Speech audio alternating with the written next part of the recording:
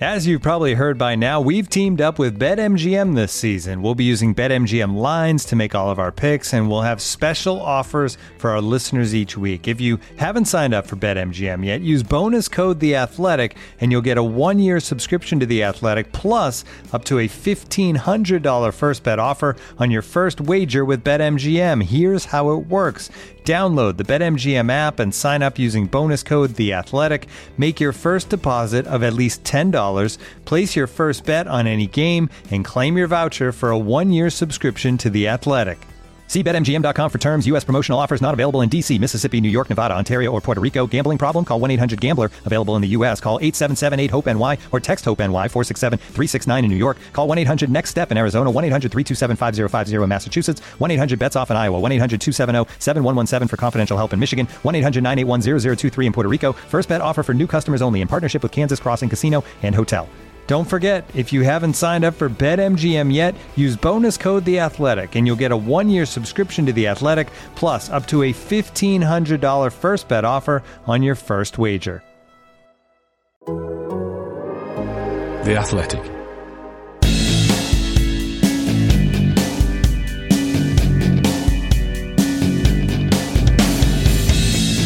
So games falling left, right and centre, but one thing that can be relied upon at the moment, it seems, is City to get the points. A 4-0 win at Newcastle, and not without a few headlines, has done wonders because combined with results elsewhere, Pep Guardiola will spend Christmas Day 3 points clear at the top of the Premier League. 3 top-flight records were broken by City on Sunday too, so everything is coming up Millhouse. Welcome to Why Always Us. This is your Manchester City podcast from The Athletic. I'm David Mooney. With me this morning is Sam Lee. Hi, Sam. Good morning. How are you doing? Yeah, a bit fresh. It's long old trek to Newcastle, isn't it? But, yeah, it's early and cold for me. Okay. That's how it feels. Yeah, well, yeah, that's Britain for you. There we go. If you sign up to The Athletic right now, you can read all the Sam's stuff on City, and if you sign up now, you'll get 33% off the price of a full subscription. Just go to theathletic.com/Man City Pod. I said it at the start there, Sam. Chew on this one. City top of the Premier League at Christmas for only the 3rd time. In the previous 2 other seasons they were top at Christmas, they won the title. That was in Mancini's first title winning season 11-12 and Guardiola's first title winning season 17-18. And the last 3 times the team that was at the top didn't win the league at Christmas when they were top at Christmas. It was City that swooped in instead. So yeah, there's it's all Liverpool, isn't it? Yeah, it's always Liverpool. Yeah, it's Liverpool 13-14, Liverpool 18-19, and Liverpool 20-21. Top of the league at Christmas. Didn't win it. City swooped in instead. Yeah. So yeah, the omens are good, aren't they? I wrote about this actually in my article. Obviously, they broke the record as well for most wins in the calendar year, and the question that I heard yesterday was, does it matter stats like that? And obviously, ultimately, it doesn't. But what the stat actually shows is if you've got the most wins in a calendar year, especially if you add in extra context as well, it obviously shows that you're a very good, stable team. And the extra context being, I think we've mentioned this before, but the extra context being, this time last year, City had just beaten Southampton, and I was going to say I'd love to listen to that podcast. I wouldn't. But City had just beaten Southampton. And we were down on it all, weren't we? Yeah. Well, I remember it was they just needed to win that game. It seemed like the only time in the entire Guardiola reign that it did not matter one bit how they played. They just had to win. Which obviously, for Pep, is the complete opposite, isn't it? He was saying yesterday it was a good result, but they played really badly. Yeah. Like he won't say, oh, well, we won, so I'm happy. But that Southampton game, they just needed to win because it was after the West Brom game, and then the one before that was the Manchester derby. So they just needed to win, and obviously they did. And then it kicked off after that. But if you go back a year, there was obviously no guarantee that City were even going to win the title that year, let alone motor through to this point, where obviously Liverpool are still in the race as well, and to a lesser extent now Chelsea. So you can't take anything for granted. But the fact that they've won the Premier League in such a way, and then continued that consistency all the way through when there were players who wanted to leave. There was players who naturally might just think, we've won the trophy now. Let's, we'll just slack off. Even if you don't consciously think that, it can happen. You have that post-trophy drop-off. Just to motor through and get that record, which in itself doesn't mean anything. But I think if you take a step back and look at the whole thing, it shows what a great team it is. I mean, that seems to be my default setting if there's not an awful lot else to say about a City game. Look how great they are. But I mean, what can you say? What can you say? It is big picture thinking, though, isn't it? That's the thing. We'll come back to that a bit later on in the show, Sam. But first, I want to start with the picture at the top of the table, because City obviously now 3 points clear of Liverpool, 6 points clear of Chelsea.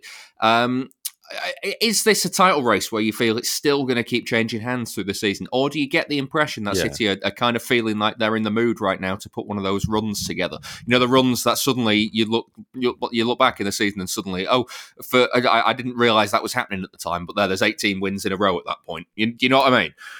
Yeah, well, I mean, now it's already 8, isn't it? And when I heard that yesterday, I was like, oh, obviously I'd seen those games. I've been at most of them. But yeah, you think, 8 games in a row, is it? Are they doing it again? And this is something I wouldn't necessarily expect, because I remember when I came back from, was it Canada or my shoulder surgery? Probably the surgery. And thinking they might struggle at home against teams that make it difficult for them because they miss chances. And all of a sudden they've just been blitzing everyone basically. And obviously they got the best goal difference in the league now. Helped obviously by the Leeds game, and then to a lesser extent Newcastle.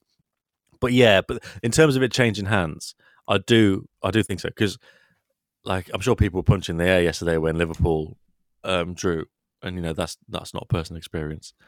But it's only 3 points, isn't it? So the other week after what game was it? The Wolves game. Me and John were driving back to mine. John Smith at goal, and we had the radio on.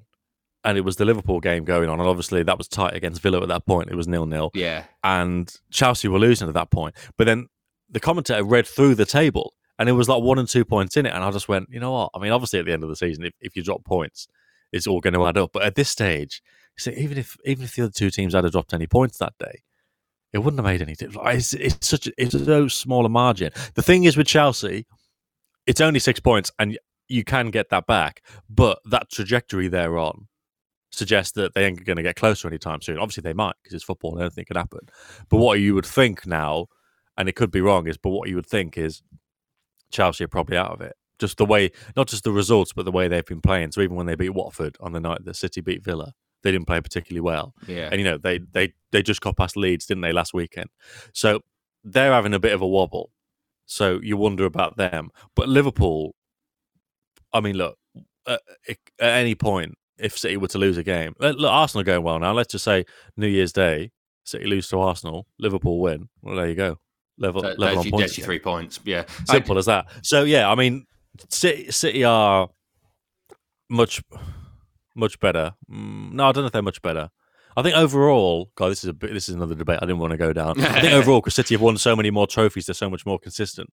But I think at top performance, like when Liverpool over that course of those 2 years, when they finished second in 18-19, won the Champions League, and then won the title the next year, when they get to that level, they're unbelievable. But it's just maintaining that. And obviously yesterday there was so much talk about how much does Van Dijk mean to them? When he doesn't play, does it go to pieces? And you think at City, tempting fate big time here, but there's not too many players like that, is there? There's not too many players. I know.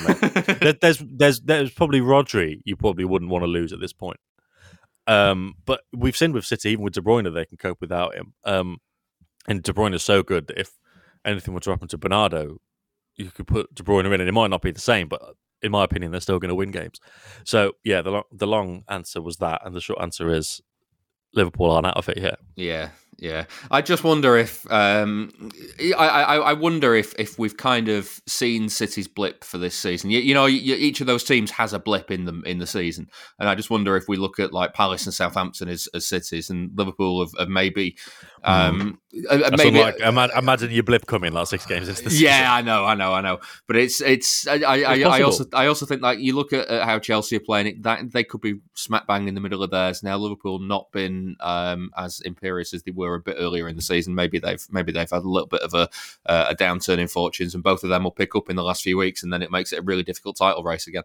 So I know. Like my boss is just like, and I know a lot of people. My boss, whenever I speak to him, he's just like, yeah, it's just going to get to the point in a few months where City are miles ahead, and I'm like, really? I just see it being really close with Liverpool. But yeah, maybe there is like an objective thing there about, because Liverpool are still really good, obviously, but there is a bit of a a bit more of a defensive fragility than they've had in previous seasons.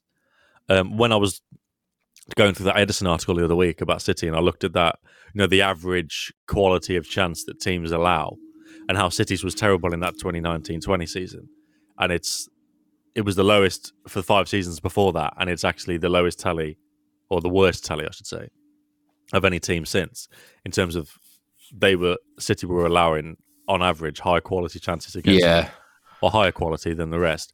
But Liverpool this season have got the worst tally.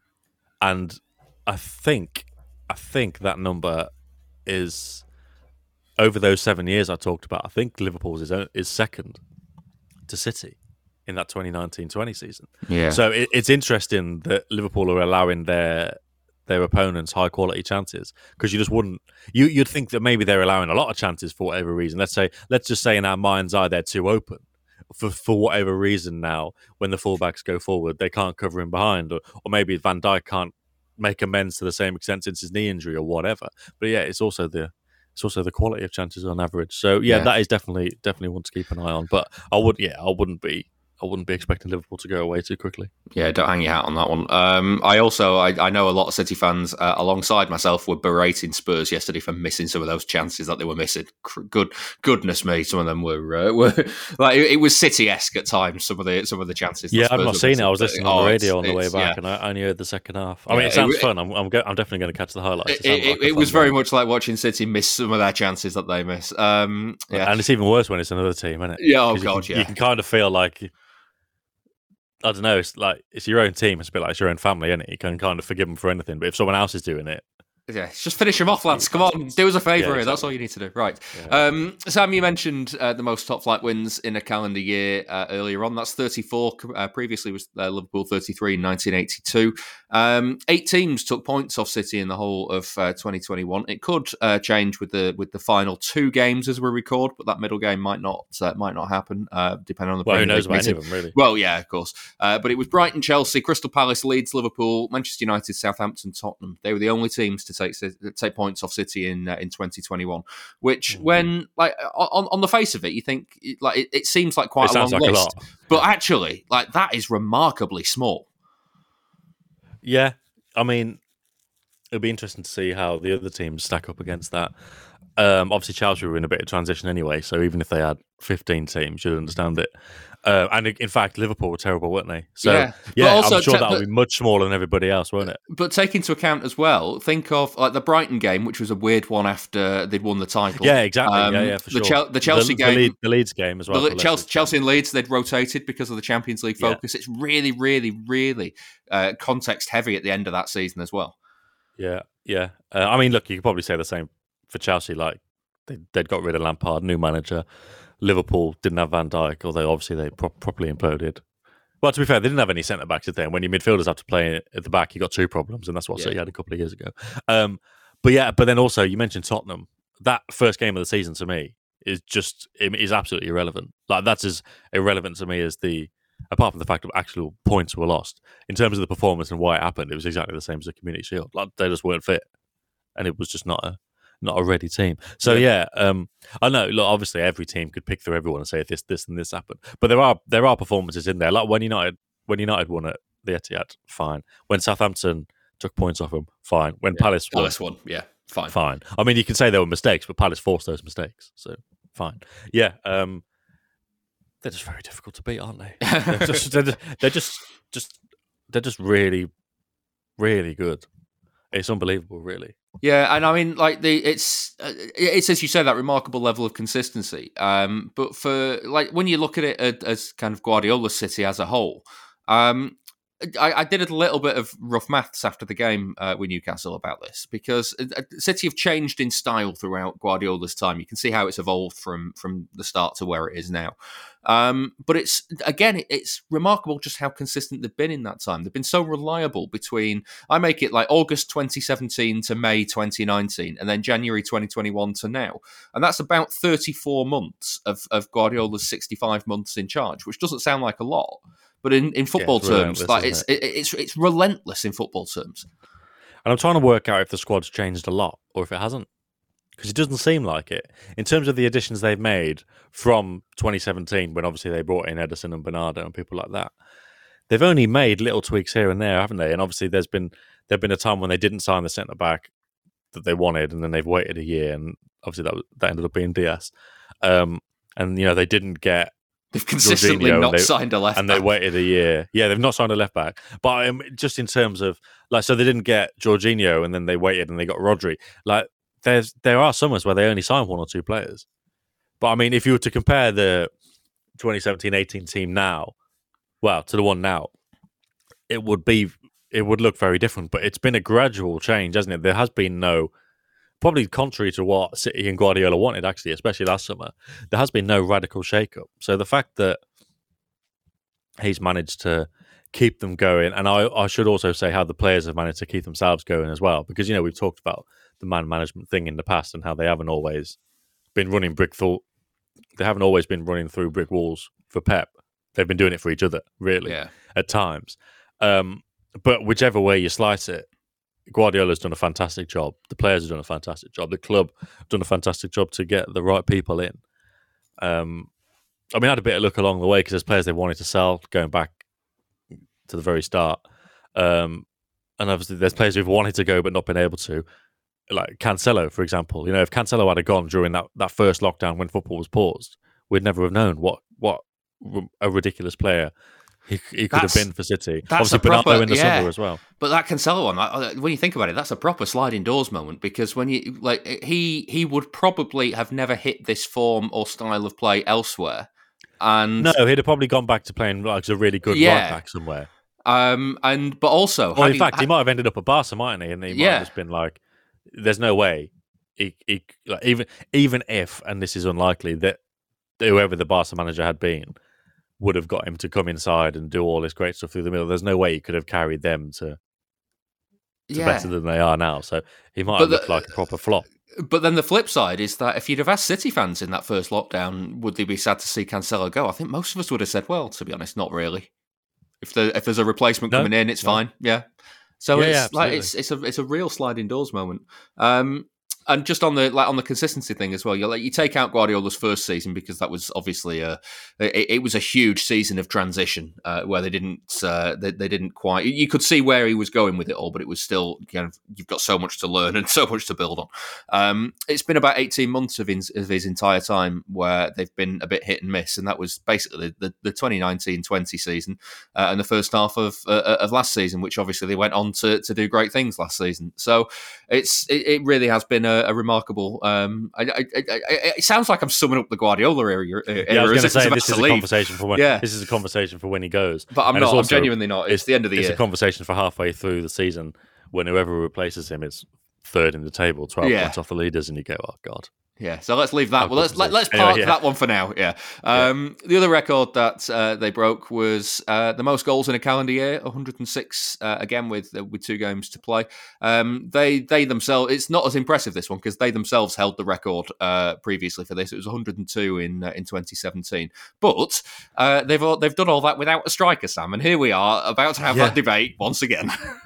No, we're not. One of the stats I saw was that there was a higher. That's in the Premier League. There has been a higher tally, but that higher tally was 1963. It was Arsenal. Yeah. So when I was told this last night on the phone while speaking to my editor, he was, they've also scored the most goals in the calendar year since no, and I was like, who did that before? I was like, I guess that would have been. I was thinking of teams who have been consistent to have won a Premier League title and then won the next year. And there's only really Chelsea or United. So I was like, was it United or Chelsea? It was Arsenal. I was like, okay. Thinking like 2004. And it was like in 1963. I was like, right. Okay. And they've got 6 more. I mean, to be fair, I don't even know. They might have played a million more games. They might have played less. But I mean, if City do play their next 2 games, which we don't know about, it's feasible that they could tie that or better it. But yeah, without a striker, we've said all there is to be said on this. In fact, we haven't. I can actually add a bit of information to it, and that's, we've been debating whether City are better without a striker or not. Yeah. Well, without a striker, let's say it gives them more control, and we could we could suppose that Guardiola, because he's all about control, he would therefore think, well, the best way to get to a Champions League final maybe is without a striker, and we go with a false nine. We've got more passes, more control, and therefore maybe he's thinking, because this season's gone so well as how last season went, maybe he's thinking, oh, we don't need a striker. But no, he's still bang up for it. Yeah, and like his thoughts on a striker are basically the same as ours. To the extent that it's if City drop points, or if they are to drop points in the future, and we're all having our stupid media and fan discussions about our striker this, and you ask him on the touchline after the game, and he's just angry because he's like, no, it's not about striker. Apparently in his head he is thinking, fuck's sake, I wish we had a striker. So right. So yeah, they're still very keen to have one, but it is an interesting debate, isn't it? And are we looking at January, or are we looking at the summer, do you think? I don't know. I don't know. I just don't know. I don't think it's. I think a lot of us to get the ones they want. Yeah, I do think Kane and Haaland are still the top ones. Like, I've not heard anything about Vlahovic. That's not to say that he's not a target, but the conversations I've had have been about how Kane would be a good fit and how Haaland would be an option that they'd love. I've not heard anything about Vlahovic. I'm a bit sceptical about that one, actually, because the first time he was ever linked to City, it was a report on Italy saying it was deal done and he's like going to fly over to Manchester, and obviously it didn't happen. So you just think, is everything else kind of spawned from that? Yeah.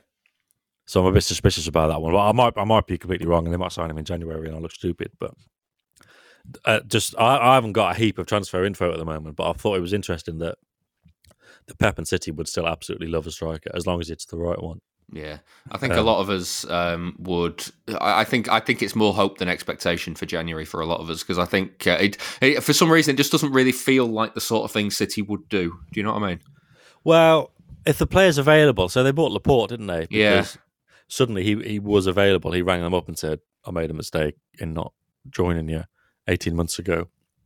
Is it still on now?" And they were like, "Okay, yeah, great." Like if they can get the type of player they would sign in the summer, they will get. They will get them, but it's just very difficult. So it's like, is Haaland available? I don't know. The way Rayola's talking, which you can never, that's probably all for show. But the way Rayola's talking, it sounds extremely open and blah blah blah. But to be fair, before Pep came to City, I remember speaking to his agent, and all the talk was, "Oh, he's got loads of offers on the table. It could be any English club. There's Chelsea. There's Brazil. Blah blah blah." And obviously, it was just always going to be City, wasn't it?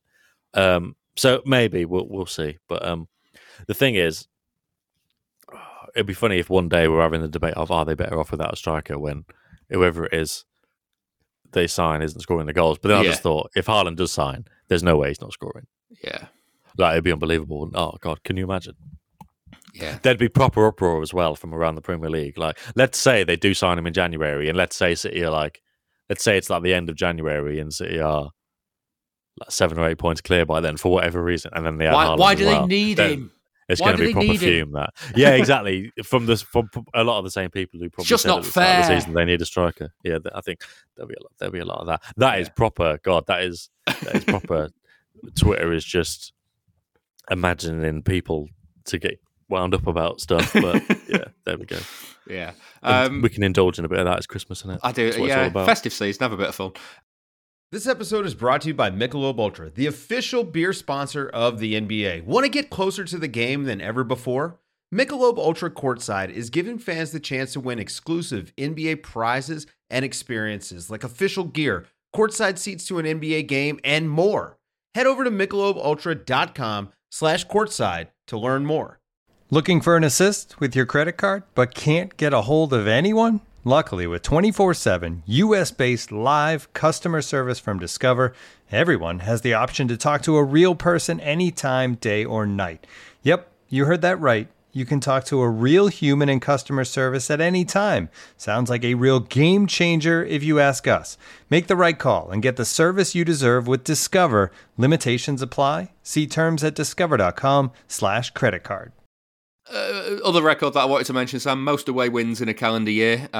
City now on 18, beating Tottenham 17 from 1960. Just a quick thought on that. I wondered how much behind closed doors games had helped on that, maybe. Just because it was the sense that City could just go there, do the job, get on with it, and then kind of come home. But then you look at this season, and they've actually been pretty good away from home this in the games that have had fans in as well. Yeah, exactly. I mean, I'm glad that the talk of City only won the league because of behind closed door stuff didn't really take off, did it? I thought there would have been a lot of the moronic football Twitter elements would have just said that because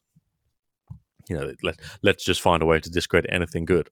But no, it didn't really take off, and the argument would have been, well, they've won titles with fans, and now look, they're playing the same way. So there would have been 6 months of consistent wins away from home, before when there was no fans, and now there's another 6 months of consistent wins away from home with fans. So the common denominator there is City being good, but also I think they just get more space away from home, don't they? Well, I'm interested in this because I wondered if since fans have returned, if City have found it a little bit easier away from the Etihad, purely because it was something I was trying to get Guardiola to bite at in one of the press conferences recently, and he didn't really. But it's this element of when they're seeing games out, or when they have to make a non-emotional decision, and they've got 50,000 fans in the Etihad going, "No, there's space, go for it, go for it, go for it, go for it," and they make the wrong choice, or they make the choice that they wouldn't make if it was a pure coaching session. Guardiola saying, "No, look, here's what you need to do," sort of thing. And I just wondered if that kind of pressure from the fans to kind of go and win the game is causing them to make the wrong decision here and there. Yeah, I think that's a very good point. It's definitely possible, isn't it?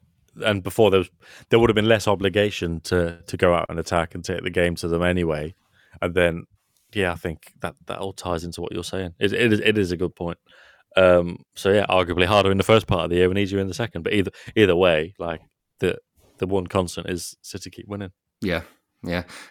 Plus another record recently, I think this was the Aston Villa game, wasn't it? That Guardiola became the fastest manager to 150 Premier League wins. Just wanted to chuck that in because it's we're talking about broken records for the last week or so. Just again to shine on his consistency at City. Yeah, again, it's I mean, you can do all you can to talk about how brilliant it is while it's happening. But it probably is only going to be afterwards, and probably only going to be like if he leaves, presumably at the end of the season, there'll be the usual couple of weeks worth of praise, like after any title win, whether it's Liverpool or anyone else, and then everyone will move on with whatever's going on that summer, and then you forget about it. And that's the thing with winning a title. You've really got to enjoy it while it's happening. I remember saying this when City was steaming ahead in like March last year. I was like, just enjoy it while it's happening, because as soon as it's gone in the summer, you'll start worrying about transfers, and then the next season starts, and all of a sudden there's no consolation in being champion if your team isn't living up to what you hope for the next season. So it's just gone. But then there'll be a load of praise for Pep when he goes, an incredible amount, because I don't think we'll have seen anything like it. But then only then, if the next guy isn't doing so well, will it get perhaps full appreciation. Yeah. Because people don't appreciate, for whatever reason. It's the old thing about never seen a bag of money score a goal kind of thing. And like the joke about the midway through last season, when people were like, oh yeah, the money just decided to wake up and make City win again halfway through last season. Like, obviously there's much more to it than that. But I think only when maybe the same squad of players could potentially struggle under the next manager. Look, maybe the next manager comes in and is great. And then you'll have people saying, oh well, if he can, Guardiola's not always cracked up to me. Yeah, exactly. But if the other guy drops off or suffers from a drop off that isn't necessarily his fault, which is probably more likely, then there'd be another round of, this guy was incredible, wasn't he? But I mean, I don't know what else to say. The guy is. Well, I do think just on that, I do think we as fans need to enjoy it, because I genuinely don't think it's ever going to get this good again. And that's, I think it's important sometimes to take a step back and just enjoy what's going on, because, like you say, the next guy might do really, really well, but it still might not live up to the standards that Guardiola has set. And like we've talked about it being basically 18 months of his tenure that wasn't quite up to scratch. And one of the reasons why I'm desperate for them to retain this title again is it makes it 4 titles in 5 years under Guardiola. You can't argue with that. It's I was going to say it's almost irrefutable, because there'll be people that do argue against it, but they're just the loons on the internet, and that's it. And like you think where he was when he signed that contract extension, and we were like, well, it's not really sure he's still got the hunger for it anymore. And now, kind of, I mean, what are we, 12 months on from that, just over? And you look at where they are, and they're in such a good position to go on and do even more. I just think it's such a good thing for him to be able to look back on that time and go, no, I reinvented it. I rejuvenated a side and got them back to where I wanted them to be after a bit of a drop off. So that's more than anything why I want them to do well this season. Just to really kind of cement his legacy, because it's daft that it needs cementing given what he's done at the club. But you can already hear the conversations, can't you? Yeah. Exactly. Let's reflect on some of the players from the Newcastle game, because we're half an hour in, Sam, and we've barely talked about the game that they've just played, a 4-0 win at St James's Park. Interestingly, Guardiola said after the game about he said that he dropped that thing in again, didn't he, about players deserving their place, which is a bit odd after a 7-0 win. Something's happened. Yeah, packed schedule, rotation, all that sort of thing. Where are we at with it all? Well, it was the classic thing of. And I've already explained this a lot, and I guess people who listen to this podcast a lot won't be, casual readers or listeners, so I guess they'll know what I'm talking about. But so around this time last year, the Porto game was a dead rubber at the end of the Champions League, and Guardiola had spent the first few months of the season talking about the schedule and killing the players and all of this, and then it was just an honest, innocent question before one of that last Champions League game. It was like, okay, you've got Porto in a few days. Will that be an opportunity to rest players? With the context being, because you don't stop going on about how there's no gaps in the schedule. And he was like, no, it's not about resting. Everyone's got to pull their weight, and if they don't pull their weight, they're not. They're not going to be in this team. They just because they've won trophies in the past, they can't think that they've guaranteed a place. And it turned out that was about Laporte, and to a lesser extent Sterling at the time, but mainly about Laporte, because obviously he'd lost his place. And then, obviously, in March, after that Southampton game, same thing. Oh, you've got big games coming up, Champions League, whatever. It must be a good opportunity to rotate your players. And he was like, nope. And it was obviously that big, thinly veiled message to Sterling, wasn't it? Yeah. And it was like, anyone who helps me through the season is going to be in the team, and everybody else is going to stay on the bench. And obviously, Sterling had kicked off about not being in that team against Southampton. So Guardiola was doing the usual, not naming any names, and you wouldn't necessarily know it unless you were looking out for it, or you were the person he was talking about. Yeah, you not necessarily the person. You wouldn't even think there was a problem, really. If you were just doing, if you were Jeff Shreves on that occasion, who does a million interviews with every manager, you wouldn't know that that's what Guardiola does and why he does. No, it. I mean, if Sterling was listening to that, he'd know that was about him. Yeah, exactly. I'm sure he would, but basically nobody else would even pick up on there being a problem whatsoever. So then, same kind of vein yesterday. I wonder how many people noticed it. But yeah, it was the same thing. Oh, obviously, you made changes to the front line in particular yesterday. And the question was, you managed to rotate. How important is that going to be over Christmas? And I can't remember exactly what he said, and I've not heard it since. But to paraphrase, it was basically, he said, I didn't rotate today. Like, so I've cut the guy off in his tracks. I didn't rotate today. And then it was the usual, I picked the right players for this game, but, you've got to have the right blah, blah, blah to play. And it was all of that. So you just think, right, who's upset him now? What's happened? But I mean, if you look at the Leeds game, obviously Stones didn't play, but Stones came on, and Stones didn't play because Cancelo came back in at right back. So yeah, that you wouldn't have thought Stones has done anything. And then the other two changes were Foden and Grealish, and they both scored, and then they didn't play and they didn't come on. So again, I may be massively reading between the lines here. But some dots are being joined. We don't know if they're the right ones, but yeah. Yeah, I might be reading between the lines. Well, I am, but also I know why I'm reading between the lines, because this is just how Pep does it. But yeah, as soon as I heard that, I was like, okay, something's happened. And then so it's interesting that he's talking about that. And maybe it's something else. Maybe it's somebody else. I don't know. Gundogan didn't play, did he? And he came on at half time. Maybe Gundogan's really pissed off Guardiola, which seems unlikely. They'll all come back in there for Leicester, though, and score twice. Well, of course they will. Of course they will. I suppose possibly. Mahrez scored and Sterling scored. So, it maybe keep him in the team if they keep training now this week, and the game goes ahead and all the players are fit. That'll be interesting. But yeah, again, not saying it's a major problem, but it's just interesting that something's clearly inspired him to come up with one of those answers again. Inspired. It's funny when he does it. It is funny when he does it. Inspired wasn't the verb I was going to go for, to be honest, but there we are. It's I was trying to think of a less harsh synonym for annoyed, because maybe not annoyed him, but just kind of like little rankle for him. But, Well, ultimately, if he's left people out because he's not happy, then it's probably more than annoyed. But it's all part of the season, isn't it? It's all part of we talk about their consistency and coming back after winning titles and going again and all this kind of stuff and doing it without majorly refreshing the squad at any point. This is how you do it, really. And I talked about the man management as well, and how they might not always be his biggest fan, but they'll keep doing it. It's all part of it, isn't it? Like maybe players who are left out, well, definitely players who are left out are going to be pissed off, but the show does go on, and that's the beauty of it. So yeah, these things are normal in football, and like at the other end of the spectrum, you've got someone like Solskjaer at United who seemingly didn't make any difficult decisions ever. And didn't want to drop people, didn't want to rotate people if they weren't performing or whatever. And the players started getting pissed off with that as well. Yeah. And obviously he didn't have the authority and the ability of Guardiola or whatever.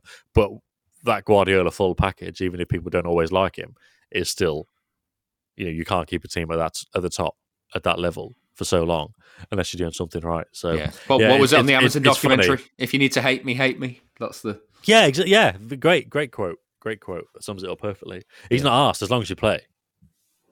He doesn't care now. Before, when he was at Barca, he really cared if the players liked him or not. And because obviously he was so close to a lot of them, when they started in the third or fourth seasons thinking, fuck, he took that really personally. Now he's not asked. As long as you play, they genuinely can hate him. He's not bothered. But as long as you play and win and do what they're doing, and that's exactly what's happened. So yeah, I suppose it'd be interesting to see if everyone's fit. What happens against Leicester in terms of that lineup? Yeah, game will get called off now, so it'll be 6 weeks before they play again. Let's look at a couple of players that did play. We talked briefly about Cancelo already, Sam. Just more of the same from him, wasn't it? But this time from right back. I mean, Newcastle really helped him in both his assist and his goal. But if you get given that invitation, then you take it, don't you? It's as simple as that, really. Well, the goal was mad, wasn't it? It was just like a little. If you're streaming something on TV or on the phone and it just glitches for a second, you just immediately just like, what was that? Because it's just something that's not expected. And when Kieran Clark ducked out of that header, you're just like, what has happened? That shouldn't happen. And then you just think, who's there? Okay, Diaz is there. He's like 3 yards out. He's just not going to miss. It was the most ridiculous mistake. And as we said, City didn't play particularly well, did they? And in terms of, it's interesting. Well, it's not interesting. It's kind of reassuring to know, actually, because I did commentary for the game, co-commentary on the game on the radio, so I didn't have any kind of preconceived ideas. I didn't mention this, but what on earth was that about? Where did that come from? I asked. Oh, really? I didn't, because I was going to say I didn't think. I thought Radio Manchester was just kind of like Mike Mine and ex-player. I didn't think they had kind of like journalist pundit on there alongside. Yeah. Well, I mean, I wasn't, but it was during the Leipzig game. Obviously, I couldn't go. I was watching on TV, and I just thought. I can't remember what made me think. I was like, that'd be good. I might as well ask. And then he was like, oh yeah, I'll have to see. I have to check with a load of people. I was like, it might not happen. And then I saw him after the Wolves game, and he was, oh yeah, it might be possible. I was like, okay, probably best to stick to an Etihad game, because in terms of I've still got to do my athletic job as well, and write an article after the game and do all the Q&A stuff beforehand and afterwards. And he was like, what about Newcastle? I was like, right, so it's a 3-hour drive. Don't know the lay of the land. We'll have to file from my car. But yeah, so I just asked because I just thought it would be it's a big challenge. Like, I've done like radio and TV before, and I can talk about City and answer the questions like now. But obviously watching a game develop and trying to say he's doing this, and have enough material for to kind of relay things that happen in live, I was like, that'd be a big challenge. So yeah, I just thought I'd be up for it. But the thing is, I was on with Alex Bruce as well, who obviously knows a lot about Newcastle and is a former player. So it could have been a former player, or it could have been anyone. You got somebody else to share the kind of airwave, somebody to come in and say, this is what's happening, or this is what I think. And even if it's a load of bollocks, you're not speaking, you're not having to speak. But I might be doing the Arsenal game as well, when it would just be me and Mike. So that will be a bigger challenge as well, because that's then talking for I don't know, probably half an hour, 35 minutes of every half, maybe a bit less actually. But everything you've got to add feels like you need to make it worthwhile. So yeah, it's just a challenge I wanted to do. Didn't think I'd be able to do it, and it just came to me. Unfortunately, it came to me to ask, and then fortunately I've been able to. But yeah, so watching the game yesterday, obviously couldn't go on Twitter, didn't see anything, didn't get anybody's preconceived ideas or agendas or whatever. It was all just mine. I was like, they're not playing particularly well here. Obviously, they're 2-0 at half time. I was like, I don't want to sound too down on them, because obviously they've not let Newcastle have a lot of the ball. They've not let them really have much of a threat on the counter attack, even though there was a bit of jeopardy and it wasn't there, but it wasn't a lot. And I was like, it's going to be like a local Manchester audience, probably a lot of people who don't know who I am / do and don't like me. I don't want to be going on the radio and the first thing is talking about how they didn't play particularly well and they're 2-0 up at half time. But I was like, if you look at the way to bring it back now to what we were talking about, if you look at the way that Guardiola analyzes the game in terms of chances created, even if you want to just boil it down to the XG, if you take out the horrendous Newcastle mistake and Cancelo just doing something brilliant individually, City didn't create anything really, did they? And Newcastle didn't either, but it was just a very sloppy game, players giving the ball away, there was no control, which I think first half it's easy to say no Gundogan, but I think no Gundogan didn't help with that. And then obviously the second half was better. I think in the second half basically they just brought everybody closer together, and that's one thing that helped me when you, because maybe this is just my problem, but when you're there to write, you look every time the ball goes out of play, or maybe if the ball's at the back, you're looking down at your laptop, you're making notes, you might be tweeting, you might be looking at Twitter, and you just, it's easier to miss things. But when you're literally forced to watch the game and your brain's thinking, he's moving here, he's moving there, what's going on there? That was also something I wanted to get out of it as well. And then I think during the second half, like Alex was talking about, Guardiola's obviously said something to them at half time in terms of, be less sloppy. And I was thinking, well, it was said something, but also he wouldn't have just said be less sloppy. He'd have said you do this, you do this, you do this, you do this, and that's how we'll be less sloppy. And I was like, they've all come into the middle. Like, whereas in the first half, De Bruyne was kind of on the front line and Bernardo was over with Sterling on the left. Both of those were in the middle with Rodri. And Jesus, about half an hour into the game, maybe 35 minutes, started dropping off into false nine as well. And I just think City brought everyone in the middle, loads of short passes, keep control. And as I was thinking that, they found Zinchenko in that inside space, in space, and he played the ball to Mahrez for 3-0. And I think that's how they were much more comfortable in the second half. And like when you think they bring on Saint-Maximin at half time, and he looked dangerous straight away, didn't he? But then he probably didn't have a touch about 15-20 minutes. Because City just completely took it away from them. And to go back all the way, Guardiola did say, didn't he? He didn't like the performance at all. And he was like, but I'm happy because it shows we've got a margin to improve. So he after the Wolves game, he said about how he wasn't happy how they managed the end of the game.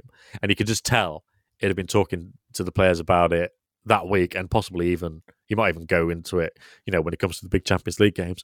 But this Newcastle game, I'm sure it'd probably be speaking to the players as if they lost. To an extent, do you know what I mean? Because he obviously wasn't. I don't think he was too happy with the overall flow of the game, particularly in the first half. But even so. But one of the questions on the radio afterwards as well was, this feels like one of those big wins you look back on when you win the title. I was like, no, because although they didn't play well, one of those wins where you look back on is it's a specific game, isn't it? And it's always, you normally have to score late for that. Do you remember when they played Villa last year, and it was the one with that when Rodri was deemed not to be offside, but he was coming back, and Villa were really pissed off, and in fact everybody was really pissed off. But City had missed loads of chances. It had been a real battle, and they didn't score until like the 76th minute or whatever it was, and then they added another one. They missed a penalty at the end. I think they missed a penalty right at the end to make it 3-0, and I think Sterling popped it over in that way that City always seem to do. Okay, I don't remember that, but it's those kind of wins, or to open it up to another club. Liverpool's win against Wolves the other week.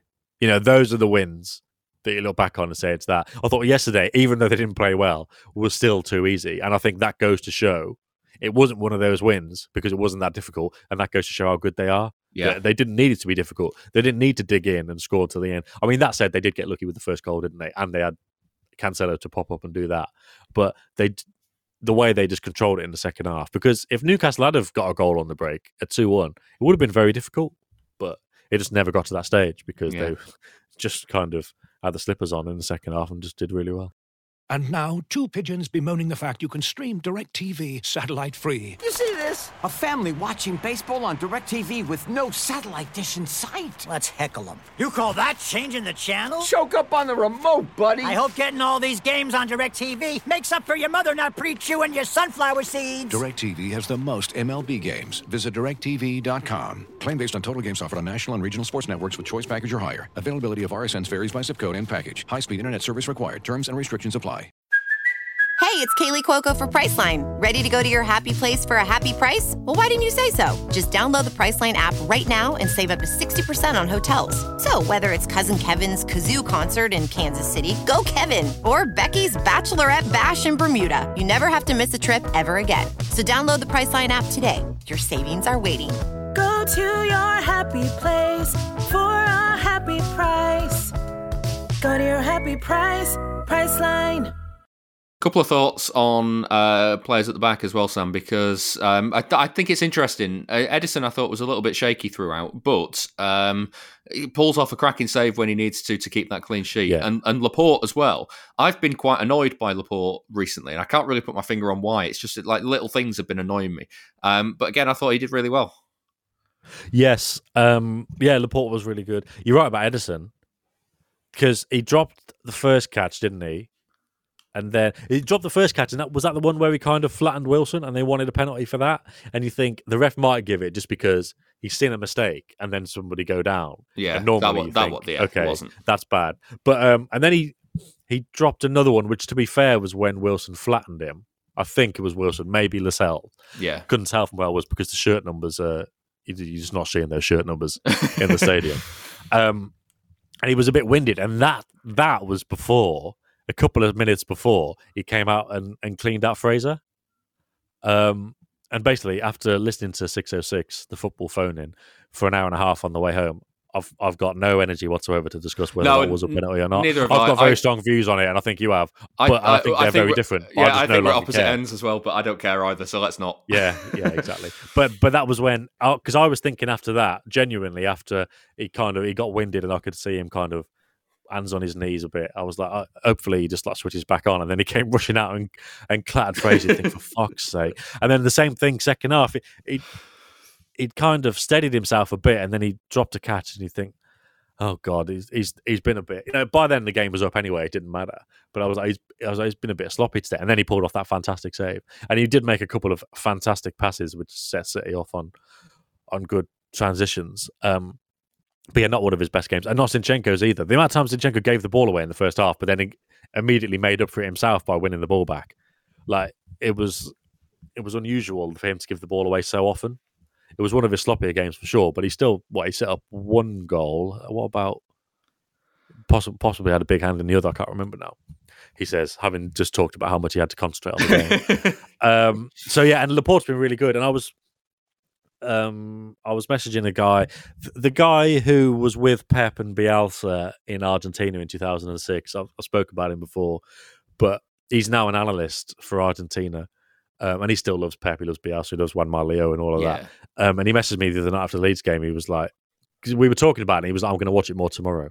And once he'd watched it, he just messaged me 3 words, and he was like, I just love Laporte. No, I love Laporte. That wouldn't be 3 words, would it? Yeah, that would be just 4. him. And he goes, I love Laporte. And I was like, why? I was like, and then he didn't reply because I was like, I just wanted to hear what he said, but he's a bit of a maniac.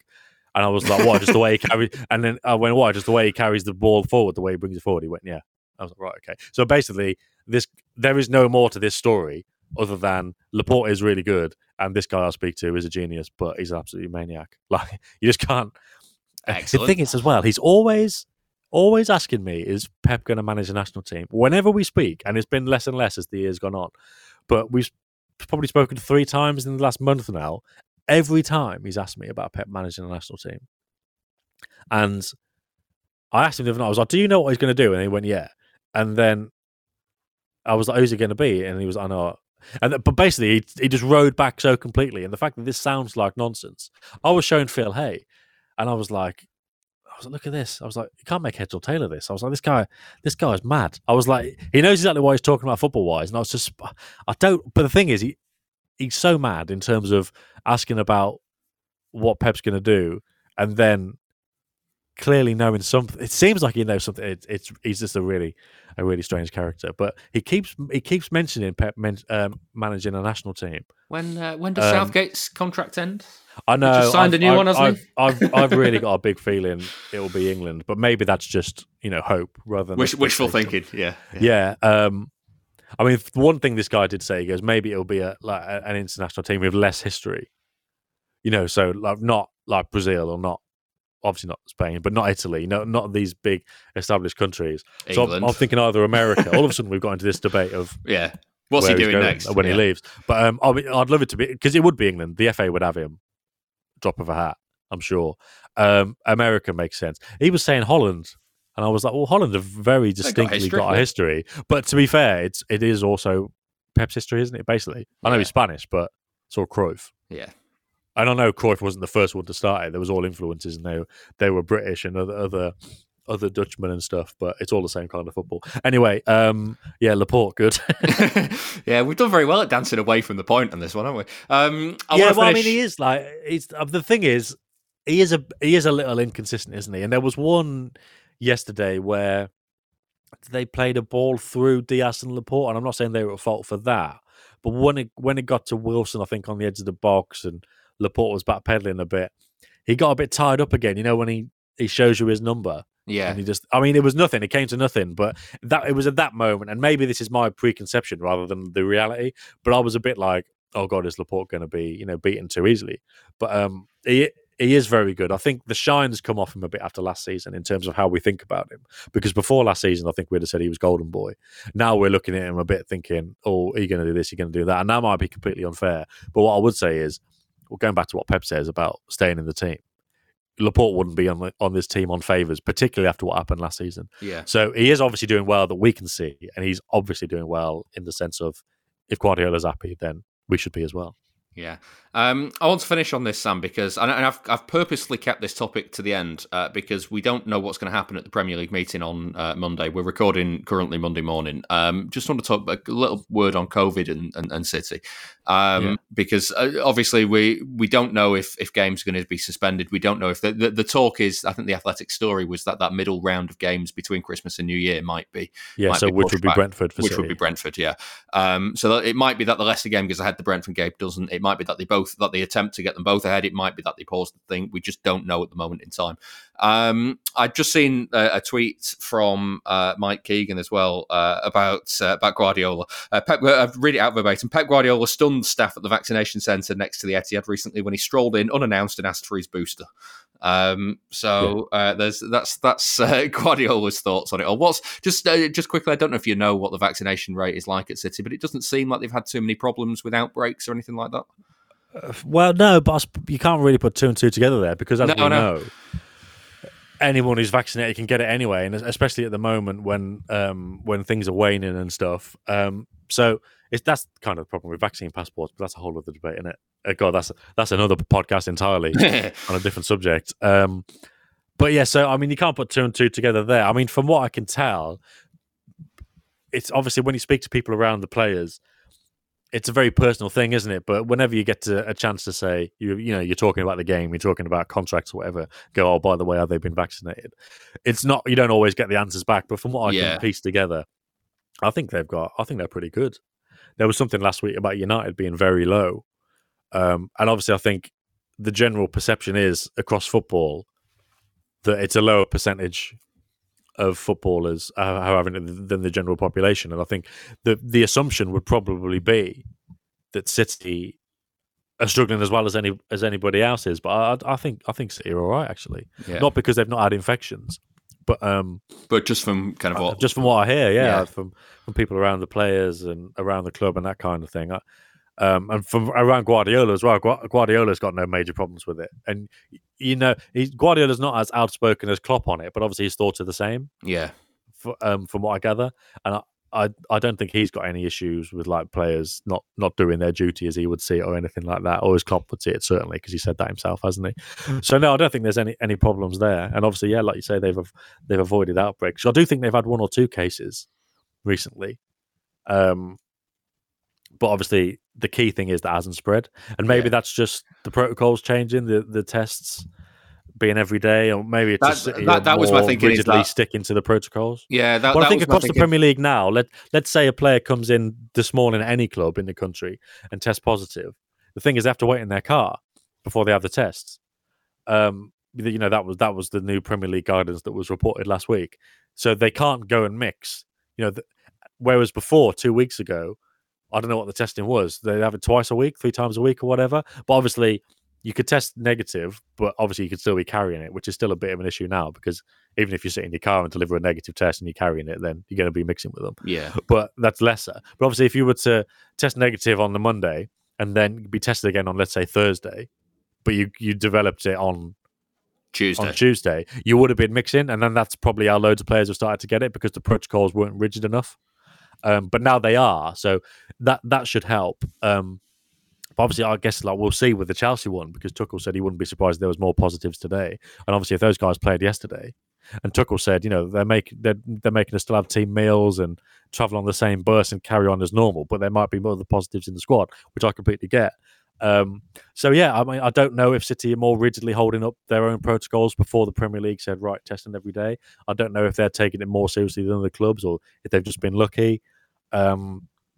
Probably a mixture of everything, really. Yeah. Like, I went out the Saturday after the Wolves game, and I woke up the next day thinking, like, how, like, if I didn't pick up anything there, it would be a miracle, sort of thing. And obviously, and then we got an email from City saying somebody who'd been in the press lounge for the Wolves game had since tested positive and to get checked. But everyone I know did do a test and didn't get it either. So it is possible to you can still be in those situations. You can still have nights out even and be around loads of people outside of any kind of bubble whatsoever and still not get it. So yeah, it's a mixture of luck and protocol. I was going to say that because in the months since the world has opened up, basically myself and my partner have been on a crash course of how to catch COVID, and somehow have avoided catching it. So yeah, every time I've been out 3 times, I think, since the world opened up in the UK. Yeah, and each time I thought, oh god, but it's been all right. So I mean, hopefully, touch wood, it was the same at Newcastle. But yeah. That's the point. Basically, you can still be involved in these situations and get lucky, or you can be locking yourself down and get really unlucky. Yeah, and all the doctors and the people at the training ground are saying you've got to do this, you've got to do this, and maybe they're still. I don't know if they're still got to eat on 4 people per table or whatever. No meetings indoors. I don't think that's the case, but there must be some combination of luck and judgment going on. Yeah, I guess we'll find out a bit later on, Sam. But do you have any idea where City stand on postponements? My gut instinct would be that they just want to get games played if they can do. I mean, it's difficult, isn't it? Because I think the logic behind the Premier League, maybe. Well, I don't think it's the Premier League's idea, is it? It's the club's idea. But the logic behind knocking out this middle fixture, which would for City be Brentford, is if your squad is stretched by COVID, you can't really ask them to play 2 days later if you've got 11 players in your squad rather than 20. Like that does make a lot of sense. So maybe the Premier League would go for that. I mean, I think they'd be loath to miss any games because of how big Christmas football is around the world. So that'll be interesting. But then from City's point of view, normally you would think anything that says we need to look after the players will make our lives easier by not playing this week when it's sandwiched between, Leicester and Arsenal. I think that would make City's life easier. Normally, I think they would be lobbying right for that. But I do wonder if they're thinking, well, we haven't got COVID here. Everyone else has. We can build a lead at the top of the table here. Now, I don't know which side of the line they would fall on. I don't know whether they would say, we'll give ourselves the rest and, keep the players fresh, or think selfishly. Well, I suppose both ways are selfish in that sporting way. Wanting the best for your team. Yeah, the best thing for the team might be actually let's put the hammer down here and establish a bit of a lead. Yeah, it feels like if City have no or few cases, as they do at the moment, as has been reported at the moment, I think it's kind of win-win. They either get the rest or they get the games played, and they're in a good position either way. It's only when they start to get cases that it becomes a problem, I think, and we just don't know where. You don't know where that's going to creep up on you, do you? It could be they could end up in a situation where they've got a real outbreak to contend with later down the line. Yeah, exactly. I suppose the greater thing is, and this is why it's a mess with the the government guidelines being be careful, but also we're not going to make you be careful. Like you've got the moral obligation of you've still got fans coming to the game on public transport when everything's spreading really quickly. Yeah, but also you've got the Premier League probably thinking, but don't care so much as long as the games can go on. Could they go back behind closed doors? I saw Simon Stone at the BBC tweet last week saying they would be more willing to look at reduced capacity rather than behind closed doors straight away. Yeah. And I think as it stands now, if they were to make that decision today, I'd say just complete speculation and conjecture. They'd say carry on. But if the government says, they'll probably wait for the government, actually. Easiest way. It's a cop-out, but also it probably makes sense. They'll wait for the government. And if the government announces a lockdown, then they'd either have to just go behind closed doors because that's what the government say, or they would work a bit more smartly than they would have initially when football had to stop, because now they know or have a better idea of how to get people into grounds with reduced capacity. Yeah. So, I mean, you'd like to think it wouldn't even be the 10,000 that the Etihad had, but I would imagine if there had to be a curb on capacity, that it would be, there'd still be people in. I'd like to think, but God, let's not go. It's the worst chat in the world, isn't it? Because let's cross that bridge when we come to it. Yeah, it's so it's the only thing to talk about in the world at the moment, but it's just so depressing. Yeah. Sorry to end the show on that note, everyone. Merry Christmas. I didn't mean to bring everybody down, but yeah, it is our last show before Christmas, so have a good one. Yeah. Oh, we're doing a bonus show though, are we not? I mean, it won't be out before Christmas, but we may as well flag people up to look for it. We are getting Man City Tactics from Twitter on, so you'll get to hear us three talking about the patterns that City weave on the pitch. And he's much better at it than we are, isn't he? So I guess Don't say that. They'll want him back every week and not us. I mean, people have worked. Well, yeah, but they'll want Nedum on every week, but. Yeah, you get what you're given. That's the Christmas spirit. Yeah, exactly. It's us two. Yeah, exactly. It's us two. And you can have a nice treat occasionally. So yeah, later in the week we're going to record one with Man City Tactics, and we'll think of some very interesting topics to cover there, and that'll be out. That'll be out at some point between between Christmas and New Year. But it depends on the schedule, doesn't it? Yeah, it depends if that Brentford game goes ahead, because if it doesn't, then we got a lot of time to kind of whack it in there and stuff. So we'll keep an eye on the feed. It'll be out at some point between Christmas and New Year. But for now, that's it for this episode of Why Always Us. So thanks as ever to Sam Lee. Thanks very much, and yeah, Merry Christmas. Merry Christmas, everybody. Don't forget, you can sign up to The Athletic right now with a 33% discount. Just use the code ManCityPod. The Athletic.